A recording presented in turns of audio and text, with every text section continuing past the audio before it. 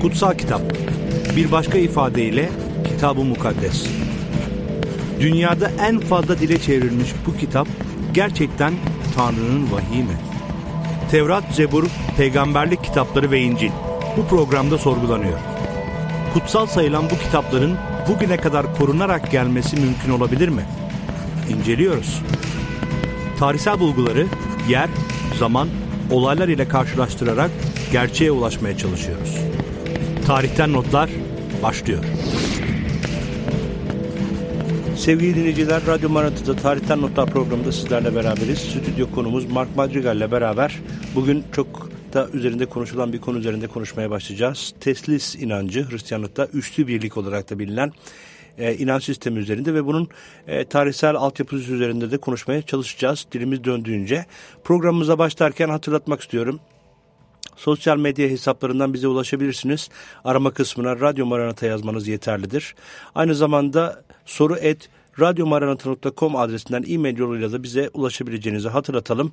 Ve soru ve görüşlerinizi bizimle paylaşabileceğinizi bir kez daha bildirelim. Ve yavaş yavaş programımıza giriş yapalım. Bugün yine de çok konuşulan şüphecilerin şüpheyle baktığı bir konu üzerinde konuşacağız. Üçlü birlik ya da teslis inancı üzerinde konuşacağız. Şimdi belki şöyle başlayabiliriz. Belki de daha önce bu kavramı duymamış dinleyicilerimiz açısından nedir üçlü birlik inancı, teslis inancı nedir? Şimdi teslis inancı veya üçlü birlik inancı şudur. Hristiyanlar tek Tanrı'ya inanıyorlar ama bu tek Tanrı'nın kendisini üç şekilde, üç unsurda ifade ettiğini inanıyorlar. Bazen kişi kelimesi kullanılıyor. Baba, oğul ve kutsal ruh. Tabii bundan bahsederken yanlış anlamlara müsait kelimeler kullanıyoruz burada. Çünkü kişi dediğimizde genellikle Türkçe'de kişilik anlaşılıyor. Yani sanki Hristiyanlar üç ayrı Tanrı'ya inanıyormuş gibi veya üç farklı kişilik veya sanki Tanrı'nın kendisi şizofrenikmiş gibi algı oluşabiliyor. Ama bu kişi kelimesi aslında teknik bir terimdir Hristiyan ilahiyatında. Asıl Grekçesi hypostasis'tir. Ve hypostasis'in anlamı bir varoluşun altında yatan unsur veya esas. O zaman Tanrı olan varoluşun üç esastan oluştuğunu veya Tanrı olan varoluşun üç var olma durumundan bahseder Hristiyanlar. Bunlar nedir? Baba, oğul ve kutsal ruh. Tabii bunlar da teknik terimdir. Bunların anlamı nedir? Baba, Tanrı'nın özü veya cevherini yansıtıyor veya açıklamak için kullanılan bir terim. Oğul, Tanrı'nın kelam özelliğini veya kelam unsurunu açıklamak için kullanılan bir terim. Kutsal ruh ise Tanrı'nın ruh olarak açıklamak için kullanılan bir terimdir. Dolayısıyla tek Tanrı'nın kendisini Baba, Oğul ve Kutsal Ruh olarak bize kendisini tanıttığını görüyoruz. Şimdi bir benzetme kullanmak gerekirse, çünkü çok fazla belki ilahiyat teriminden bahsettik son birkaç dakikada.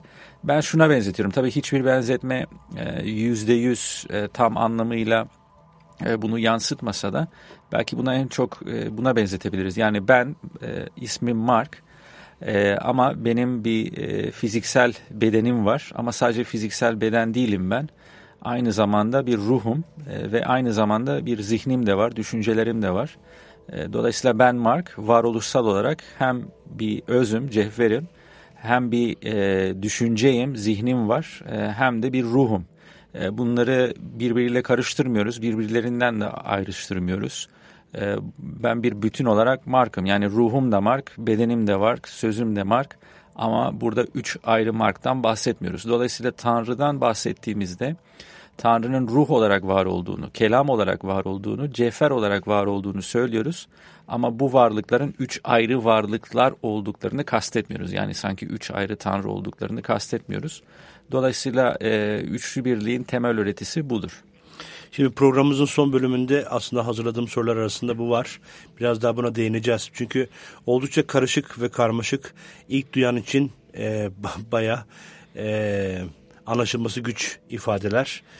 Fakat genel anlamda Hristiyan bakış açısıyla bu tanımları yapmış olalım. Şimdi bu üçlü birlik kavramı ilginçtir. Çünkü İncil içerisinde böyle bir ifadeye rastlanmıyor. En azından benim bildiğim öyle bir ifade yok İncil içerisinde geçen. Peki o halde bu terim nereden ortaya çıkıyor? Yani tarihsel olarak ilk nerede karşılaşıyoruz böyle bir ifadeyle? Şimdi üçlü birlik veya tesis kelimesinin orijinal Grekçesi triadas kelimesidir ve bu triadas kelimesi ilk defa Antakya civarlarında yaşamış olan bir Hristiyan peder tarafından kullanılıyor. İsmi Teofilos. O da 3. yüzyılın başlarında bu terimi kullanıyor. Bu baba, oğul, kutsal ruh denklemini açıklamak için. Ama şurada bir yanlış anlaşılmaya kapılmayalım. Yani kendisi bu ifadeyi ilk kullanan ama bu demek değildir ki ondan önce Hristiyanlar buna inanmıyordu. Yani çeşitli kilise pederlerinin yazılarından görebiliriz Teofilos öncesinde yaşamış olan. Gerek Melito 170 yılında yaşıyor, gerek Irenaeus 175 yılında konuşuyor. Justin 150 yılında, Ignatius 107 yılında özellikle bu bahsettiğimiz üçlü birlik kavramından bahsediyorlar. Ama triadas veya üçlü birlik kelimesini kullanmadan. Yani daha Hristiyanlığın ilk yüzyıllarında çeşitli yazılarda böyle bir kavramın var olduğunu görüyoruz. Ama sadece buna bir isim verilmediğini görüyoruz. O isim verilmesi 3. yüzyılın başlarında oluyor. Dolayısıyla burada açıklamak istediğim şey şu. Şimdi bir örnek vermek gerekirse benim 3 tane çocuğum var. Şimdi çocuğum doğduktan sonra hastanede ilk yaptığım şey nedir? Nüfus müdürlüğüne giderim. Orada bir doğum kaydı açtırırız değil mi nüfusta? İşte ona bir TC kimlik numarası verilir vesaire. İşte nerede doğdu, hangi hastanede doğdu vesaire. Ve bu şekilde devletin bünyesinde kayıt edilmiş oluyor. Şimdi bu şey mi demek oluyor? Yani ben o kaydı yapmadan önce o bebek yaşamıyor muydu veya var olmuş değil miydi? Yok. Ben bir resmi isim verdim o bebeğe devlet dairesinde ama ondan önce tabii ki yaşayan veya var olan bir şeydi. O zaman üçlü birliği buna benzetebiliriz. Yani 3. yüzyılda buna bir isim verilmesine rağmen bu kavram zaten Hristiyan ilahiyatı içerisinde mevcuttu. Dediğim gibi çeşitli kilise babalarından alıntılar mevcut. Şimdi kilise babalarından bahsettiniz, kilise babalarından alıntılardan da bahsettiniz. Tarihsel olarak bu belgeler elimizde var. Fakat tabii insanın aklına ister istemez şu soru geliyor. Bu yani İsa'nın kendi öğretisi içerisinde var olan bir şey miydi? Çünkü İncil neticede İsa'nın yapıp ettiklerini anlatan bir kitap olarak karşımızdadır. Dolayısıyla yani bu havarilerin sonradan oluşturduğu bir kavram mıdır? Yoksa İsa'nın kendi öğretileri içerisinde de bu kavramı görebiliyor muyuz? Çünkü herhalde en önemli nokta o olacaktır. Dinleyicilerimiz açısından da tamam ilk kilise babaları olarak tabir edilen ilk yüzyıl vaizleri ya da bu havarilerin öğrencileri bu ifadeyi kullanmışlar ama İsa'nın kendi öğretileri içerisinde de bunu görebiliyor muyuz? Şimdi evet aslında çeşitli yerlerde görebiliriz. Bir keresinde tabii İsa hiçbir yerde testis kelimesini veya üçlü birlik kelimesini kullanmıyor. Ama mesela Matta 28'de İsa diyor ki öğrencilerine gidin bütün uluslarda insanları öğrencilerim olarak yetiştirin ve onları baba, oğul, kutsal ruhun adıyla vaftiz edin. O zaman bu baba, oğul, kutsal ruhun adıyla diyen kişi İsa'nın ta kendisidir. Ve orada ad kelimesinin kullanılması çok ilginçtir. Çünkü bir keresinde adıyla yani tekil olarak bunu kullanmakta. Yani baba, oğul, kutsal ruh aslında tekil isim altında verilmektedir İsa tarafından. Ve isim tabii İbrani kültüründe çok önemli bir unsurdur. Çünkü bize kişinin kimliğiyle ilgili bir ifade bulunmaktadır. Yani bu tek ismin 3 tane kimliğinin olduğunu görmekteyiz. Baba, oğul ve kutsal ruh. Dolayısıyla İsa'nın kendisi baba, oğul, kutsal ruhu kullanıyor bir kere havarileri seslendiğinde. Aynı zamanda İsa Mesih kendisinin ilahi kimliğiyle ilgili de ifadelerde bulunuyor. Çeşitli yerlerde özellikle Yuhanna'da bunu görmekteyiz. Yani Yuhanna 10.30'da ben ve baba biriz gibi veya Yuhanna 8.58'de ben İbrahim'den önce varım ki o ben varım terimi özellikle eski antlaşmada Tanrı'nın kullandığı bir terimdir. Yani ben Kendilimden var olanım anlamında. Dolayısıyla İsa son derece kendi ilahi kimliğinin farkındalığında bir şey açıklıyor. Aynı zamanda İsa Mesih ruhtan da bahsediyor. Özellikle Yuhanna 15, 16, 17. bölümlerde öğrencileriyle yaptığı konuşmadan onlara ruhunu göndereceğini, yardımcı olarak göndereceğini anlatıyor. Ve ilginçtir ki bu ruhtan bahsederken yani sadece Tanrı'ya ait olabilecek bazı sıfatlar veya işlevler görmekteyiz. Yani benim tüm öğrettiklerimi o size hatırlatacak gibi veya aranızda olacak veya içinizde yaşayacak gibi. Tam da burada sözünüzü kesmek istiyorum. Çünkü bu kutsal ruh olarak ifade ettiğiniz konu üzerinde çeşitli önermeler var. Yani çeşitli iddialar da var şüpheciler tarafından. Yani şöyle bir düşünce var. Burada kutsal ruh olarak geçen ifade orijinal metinlerinde, Grekçe yazmalarda gördüğümüz kadarıyla işte bunun kimisi Cebrail olabileceği üzerinde bir düşünceye sahip. Kimisi daha büyük bir kısmı bunun burada bahsedilen, bu ayet içerisinde bahsedilen Yuhanna 14. ve 16. bölümlerde bahsedilen bu kelimenin İslam peygamberine dair olduğuna dair, onu işaret ettiğine dair çeşitli söylemler, çeşitli iddialar var. Yani burada siz Baba, Oğul ve Kutsal Ruh'ta tek bir Tanrı olduğu olarak bahsettiniz, bu açıklama yaptınız. Fakat tabii eğer burada kutsal ruh olarak dilimize çevrilen bu ifade orijinal metinde bir meleği, Cebrail'i yahut da İslam peygamberine birçoklarının iddia ettiği gibi açıklıyorsa o zaman bir anlamda Hristiyan inancının temellerini ortadan sarsacak bir durum söz konusu oluyor. Ne söyleyebilirsiniz bunun için? Şimdi tabii asıl kelime Grekçe'de parakletos. Parakletos'un anlamı yardımcı anlamında gelmektedir. Şimdi burada birkaç hatalı varsayım yapılıyor.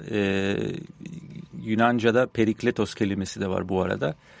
Perikletos kelimesi genellikle Arapçadaki Ahmet kelimesiyle bağdaştırılıyor ve bundan dolayı hani sanki İncil'deki bu parakletos sözü aslında Ahmet'ten yani Muhammed'den bahsediyor gibi açıklamalarda bulunuyor. Evet, böyle iddialar var yani. Evet ama iki hatalı varsayım var. Birincisi parakletos ve perikletos ayrı kelimelerdir. Yani sesli harf farkları var ama büyük anlam farkları var. Yani bir örnek vermek gerekirse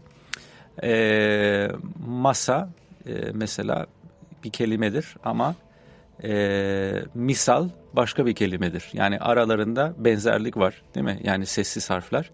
Ama sesli harfleri değiştirdiğinizde tamamen farklı bir anlam geliyor ortaya. Tabii Türkçe'de başka misaller de var. Mesela benim aklıma gelen hala, yani babamızın veya hele babamızın kız kardeşi ya da hala kelimesi var. Tam yazılışı da aynıdır. Evet. Ama okunuşunda biraz sessel bir fark vardır ama anlamsal olarak hala kelimesiyle hala kelimesi tabii evet. iki ayrı kelimedir ama şimdi burada tabii başka bir iddia da ortaya çıkıyor. Bu başka bir program konusu. İncil işte değiştirildi. Hristiyanlar oradaki bu kelimeleri, harfleri değiştirdi. Bu yüzden de bu aslında Ahmet olarak... Yani şöyle çok komplovari bir iddia tabii ki ama şimdi vahiy bölümünün sonunda bir uyarı var. Diyor ki kim bu kitaba bir şey işlerse veya çıkartırsa ya da dahil ederse ona da bu kitapların belaları dahil edilecek, verilecek diye. Dolayısıyla şimdi ilk yüzyıl Hristiyanları yani keyfi bir şekilde kitabı değiştirecek halleri yok. Yani tamamen bir tanrı korkusuyla yaşayan kişiler bunlar. Dolayısıyla keyfi bir şekilde değiştireceklerini ben şahsen düşünemiyorum. Hele böyle bir uyarı var ise İncil'in içerisinde. Bu birincisi. İkincisi dediğim gibi parakletos ve perikletos kelimeleri arasında büyük farklar var. Dolayısıyla oradaki parakletos'un Muhammed'den bahsetmesi olanaksız. Kaldı ki Yuhanna 15 ve 16. bölümlere baktığımızda bize kutsal ruh veya İsa'nın bahsettiği bu yardımcı ruh hakkında bazı özellikler bize aktarılıyor. Bunlardan birisi onu tanıyorsunuz ve içinizdedir. Yani bu ne demek oluyor? Yani Şimdi Muhammed'i tanımaları olanaksız. Çünkü bir kere İsa milattan sonra 30 yıllarında yaşamış, bunları söylerken Muhammed bundan 500 yıl sonra gelmiş. Dolayısıyla onu tanımaları imkansız bir kere. İçlerinde yaşamaları da imkansız. Yani bir kişi olamaz bu. Demek ki burada bir ruhtan bahsediyor. Onların bildiği bir ruh. Zaten kutsal ruhun bahsi sadece Yeni Ahit'te değil, Eski Ahit'te de var. Yani Davut'un kendisi bile diyor, Mezmur 51'de günah işledikten sonra tövbe duası ediyor. Diyor ki ruhunu benden alma. Yani Tanrı'ya diyor, kutsal ruhu benden alma diyor. Dolayısıyla bu zaten Eski Ahit'te mevcut bir kavramdı.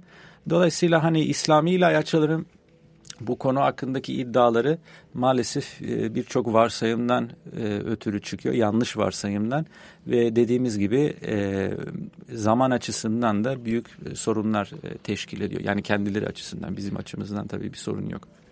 Şimdi bu eski antlaşmadaki yani Tevrat, Zebur, peygamberlerin sözleri içerisinde de buna biraz değineceğiz 2. bölümde. Tabii dediğim gibi bu kutsal ruh ya da bu parakletos kelimesinin özüyle ilgili belki bir başka program yapmak gerekiyor. Yani yine de yayınlarımız arasında bu tip konuları da işlendiği programlar var ama bugün biz biraz daha tarihsel bir bakış açısıyla olaya yaklaşmaya çalışacağız. Ama isterseniz önce bir kısa bir araya gidelim. Dönüşte hem eski antlaşma döneminde peygamberler de bu teslis inancına yönelik bakış açısını üzerinde konuşacağız. Hem de genel bir Hristiyan bakış açısı üzerinde de konuşacağız bununla ilgili. Efendim kısa bir araya gidiyoruz. Kısa bir aranın ardından tekrar sizlerle beraberiz.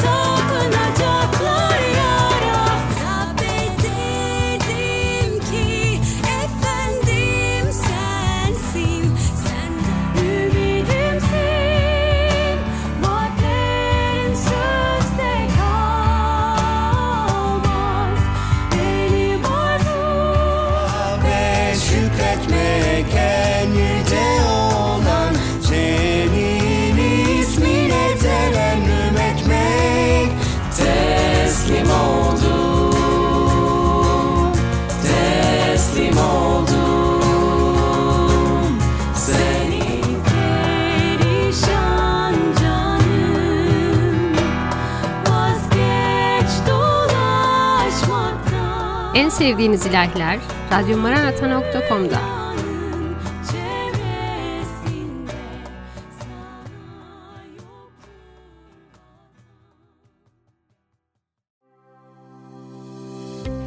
Kıskançlık, sabırsızlık ya da iletişim problemleri mi yaşıyorsunuz? O zaman sizleri Aile Psikolojisi programımızda buluşmaya davet ediyoruz. Aile Psikolojisi programımız çok yakında sizlerle.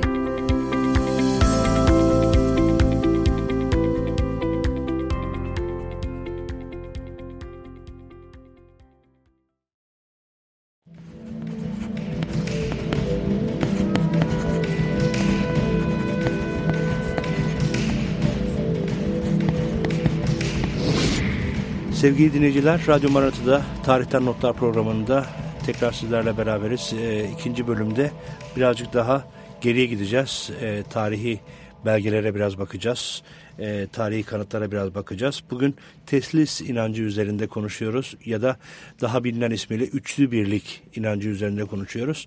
Malum birçok iddia, birçok sav var bu konu üzerinde ve ilk bölümde aslında hem bu Hristiyan bakış açısıyla üçlü birlik inancının ne olduğunu, bu ifadenin nereden çıktığını ve İsa Mesih'in öğretileri içerisinde bu ifadenin var olup olmadığı üzerinde konuştuk. Hem de tabii başlı başına bir program konusu olan bu kutsal ruhla ilgili konuyu da konuştuk ama şimdi çok giremeyeceğiz oraya. Ben daha çok 2. bölümde yani tamam İncil metinleri içerisinde teslis olarak yahut da üçlü birlik olarak ifade edilmemekle beraber bu kavramların ya da bu kavramın ifade ettiği terimlerin orada olduğunu, işte baba, oğul ve kutsal ruh şeklinde ifade edildiğini gördük. Peki tabii Tanrı değişmez.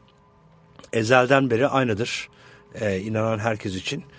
İnanmayanlar için de yani bir şekilde eğer bir Tanrı varsa ezelden beri aynı olmalıdır. O değişmez. Dolayısıyla İncil metinleri içerisinde bu ifadeler yer almasını anlayabiliyoruz belki ama eski antlaşma dediğimiz Tevrat, Zebur, peygamberlerin sözleri, nebilerde burada geçiyor mu bu ifadeler? Yani yine de bu teslis inancının izlerine rastlayabiliyor muyuz? Evet, daha demin bahsettiğimiz gibi yani üçlü birlik kelimesi doğrudan geçmese de bu kavramın Tevrat ve Zebur'da var olduğunu çeşitli yerlerden görüyoruz. Hani birkaç örnek vermek gerekirse mesela Tevrat'ın ilk ayetlerine baktığımızda yaratılışla ilgili ayetleri diyor ki başlangıçta Tanrı göğü ve yeri yarattı. Yer boştu, yeryüzü şekilleri yoktu. Engin karanlıklarla kaplıydı. Tanrı'nın ruhu suların üzerinde hareket ediyordu. Tanrı ışık olsun diye buyurdu ve ışık oldu. Dolayısıyla burada Tanrı'nın görünmez özü, cevherini görmekteyiz yaratılışta ama aynı zamanda Tanrı'nın kelamını görmekteyiz. Çünkü kendisi kelamıyla beraber yaratmaktadır ve aynı zamanda Tanrı'nın ruhundan bahseder. Yani ruhu suların üzerinde hareket ediyordu. Şimdi burada 3 farklı Tanrı'dan bahsetmiyor. Ama burada bahsettiği şey Tanrı'nın bu ruh, kelam ve cevher olarak işlev gördüğü, işlediğini yaratılışta görmekteyiz. Yine yaratılış 1. ve 2. bölümlerde Tanrı özellikle kendisinden bahsederken mesela insanı kendi suretimizde yaratalım. Yani çoğul olarak kendisinden bahsetmesi orada bir ipucudur. Şimdi bununla ilgili itirazlar yok mu? Var. Yani çünkü Kur'an-ı Kerim'de de bazen görüyoruz. Allah'ın kendisine çoğul olarak veya başkalarının Allah'a çoğul olarak hitap etmesini. Hani şey olarak sanki bir krala majesteleri dediğimizde hani çoğul kullanıyoruz değil mi? Yani bunun gibi aslında burada birçok majesteden bahsedilmediği, burada saygı neticesinde bunun ifade edildiği söyleniyor. Dolayısıyla bazıları özellikle bu Tanrı'nın kendisine çoğul olarak konuşmasını böyle yorumlayabilir. Fakat sorun şu ki bütünüyle ayetleri aldığımızda, çünkü başka ayetler var, görürüz ki Tanrı'nın içerisinde bir çoğulluk var. Şimdi başka peygamberlerden çeşitli bölümler okuyalım istiyorum. Bunlardan bir tanesi Yeşaya. Yeşaya 48. bölüme baktığımızda 16. ayetinde şöyle demektedir Tanrı. Şimdi burada konuşan peygamber değil, Tanrı'nın kendisi. Kim konuşuyor diye görmek istiyorsanız bu ayetin öncesinde 4-5 ayet okumak lazım tabii ki paragrafın başında. Ama Tanrı şöyle diyor: bana yaklaşın, bunu dinleyin. Başlangıçtan beri gizlice söylemedim. Vaki olduğu zamandan beri ben oradaydım ve şimdi Rab Yahova ve onun ruhu beni gönderdi. Yani Tanrı kendisi hakkında konuşurken üçlü şekilde konuşuyor. Yani diyor ki ben oradaydım, başlangıçtan beri ben oradaydım ve şimdi Rab Yahova, yani ikinci bir bahis görüyoruz burada, ve onun ruhu beni gönderdi. Tanrı'nın kendisi üç ben olarak bahsetmesi burada aşikar bir şekilde görünmektedir. İlginç olan şudur, İsa'nın kendisine de bu soru soruldu. Yani onun tanrılığına ilişkin Ferisiler de itirazlarda bulunuyorlardı. Ve özellikle Markus 12. bölüme baktığımızda 35 ve 37 ayetleri arasında İsa tapınakta öğreti verirken şöyle bir şey söylüyor. Onu Ferisilere cevap açısından. Yazıcılar nasıl derler ki Mesih Davud'un oğludur. Davud'un kendisi Ruhul Kudüs'le demiştir. Rab Rabbime dedi ki ben düşmanlarını senin ayaklarına basmak koyuncaya kadar sağımda otur. Basamak koyuncaya kadar sağımda otur. Pardon, orada biraz yanlış okudum. Burada Mezmur 110'dan bahsetmektedir. Şimdi bu Rab Rabbime dedi ki ifadesi ne demek? Onu retorik bir soru olarak kullanıyor Ferisilere karşı İsa Mesih. Bununla kastettiği şey ne? Kendisinin de aslında o Davut'un mezmurunda bahsedilen Rab olduğudur. Dolayısıyla İsa Mesih çok açık bir şekilde hem üçlü birlik öğretisini vermektedir, hem kendisinin üçlü birliğin bir unsuru olduğunu savunmaktadır. Tabi burada üçlü birlik kelimesini kullanmıyor ama bu konunun hem eski ahitte, Tevrat'ta, Zebur'da ve aynı zamanda İncil'de ele alındığını görüyoruz. Peki yani eski antlaşma dönemi içerisindeki peygamberler ve Tevrat'ın ilk bölümlerinden itibaren aynı kavram vardı. O zaman şu önermeyi çıkartabiliyor muyuz? Çıkartabilir miyiz? Ne dersiniz? Yani bu Hristiyanlıkla beraber literatüre girmiş bir ifade değil o zaman. Ezelden beri Tanrı kendini bu şekilde mi ifade ediyordu? Bu üçlük içerisinde mi ifade ediyordu? Evet, kesinlikle, ama şu da bir şey, yani şu da bir gerçek. İlk kişiler Tanrı'yı algıladıklarında belki Tanrı'nın tüm özelliklerini veya tam anlayamıyorlardı. Yani Tanrı bir vahiy verdiğinde bu vahiyi bir süreç içerisinde de veriyor ve tarih içerisinde kendisini daha fazla açıklıyor. Dolayısıyla ilk kişiler, belki Adem, Havva ve İbrahim, Tanrı ile ilişkin belki daha kısıtlı bir anlayışa sahiplerdi, ama Tanrı kendisini vahiy ettikçe peygamberler aracılığıyla ve Mesih aracılığıyla o zaman daha net bir tablo oluşmaktadır. Dolayısıyla şimdi çok daha net bir algımız var. Çok daha net bir tablo Tanrı'nın kimliği hakkında oluşturabiliyoruz. O zaman hani bütün programı özetleyecek olursak ve daha açık sormam gerekirse, Hristiyanlar bu inanç çerçevesinde 3 ayrı Tanrı'ya inanıyorlar diyebilir miyiz? Yok, kesinlikle. Yani Hristiyanlar tek Tanrı'ya inanıyorlardır. Fakat bu tek Tanrı'nın içerisinde bir çoğulluk olduğunu veya kendisini 3 esas olarak bize açıkladığını görmekteyiz. Yani programın başında bir örnek vermiştim. Bilmiyorum dinleyicilerimiz hatırlıyor mu? Kendimi örnek vermiştim, Mark. Hani Mark'ın ruhundan bahsedebiliriz, Mark'ın zihninden bahsedebiliriz, Mark'ın şahsiyeti veya bedeninden bahsedebiliriz, ama bu 3 farklı Mark'tan bahsettiğimiz anlamına gelmez. Hala Mark'tan bahsediyoruz. Dolayısıyla Hristiyanlar 3 ayrı Tanrı'ya inanmıyor, tek Tanrı'ya inanıyor. Ama bu tek Tanrı içerisinde 3 esas unsurun olduğunu, kendini bu esas unsuru içerisinde bize kendisini vahiy ettiğini görmekteyiz. Aslında üçlü birlik öğretisi bir nevi buna dayanmaktadır. Peki, çok teşekkür ediyorum. Yani bugün verdiğiniz bilgiler doğrultusunda belki de kilise var olduğundan bu yana herhalde en kafa karıştırıcı konulardan bir tanesidir. Bilmiyorum ilk yüzyıl Hristiyanları bunun hakkında ne kadar düşünüyorlardı ya da diğer uluslara bunu anlatmak için nasıl bir yöntem kullanıyorlardı, ama açıkçası ilk duyduğumuzda herhalde herkesin kafasını karıştıran bir konu üzerinde bugün konuştuk. Çünkü Tanrı'nın kimliği hakkında, Tanrı'nın yapısı hakkında zaten derin bir bilgiye sahip olabilmek biraz güç diye düşünüyorum, benim kişisel görüşüm. Yani o Tanrı'dır. Onunla ilgili her şey olduğu gibi kavrayabilsek zaten Tanrı olmazdı.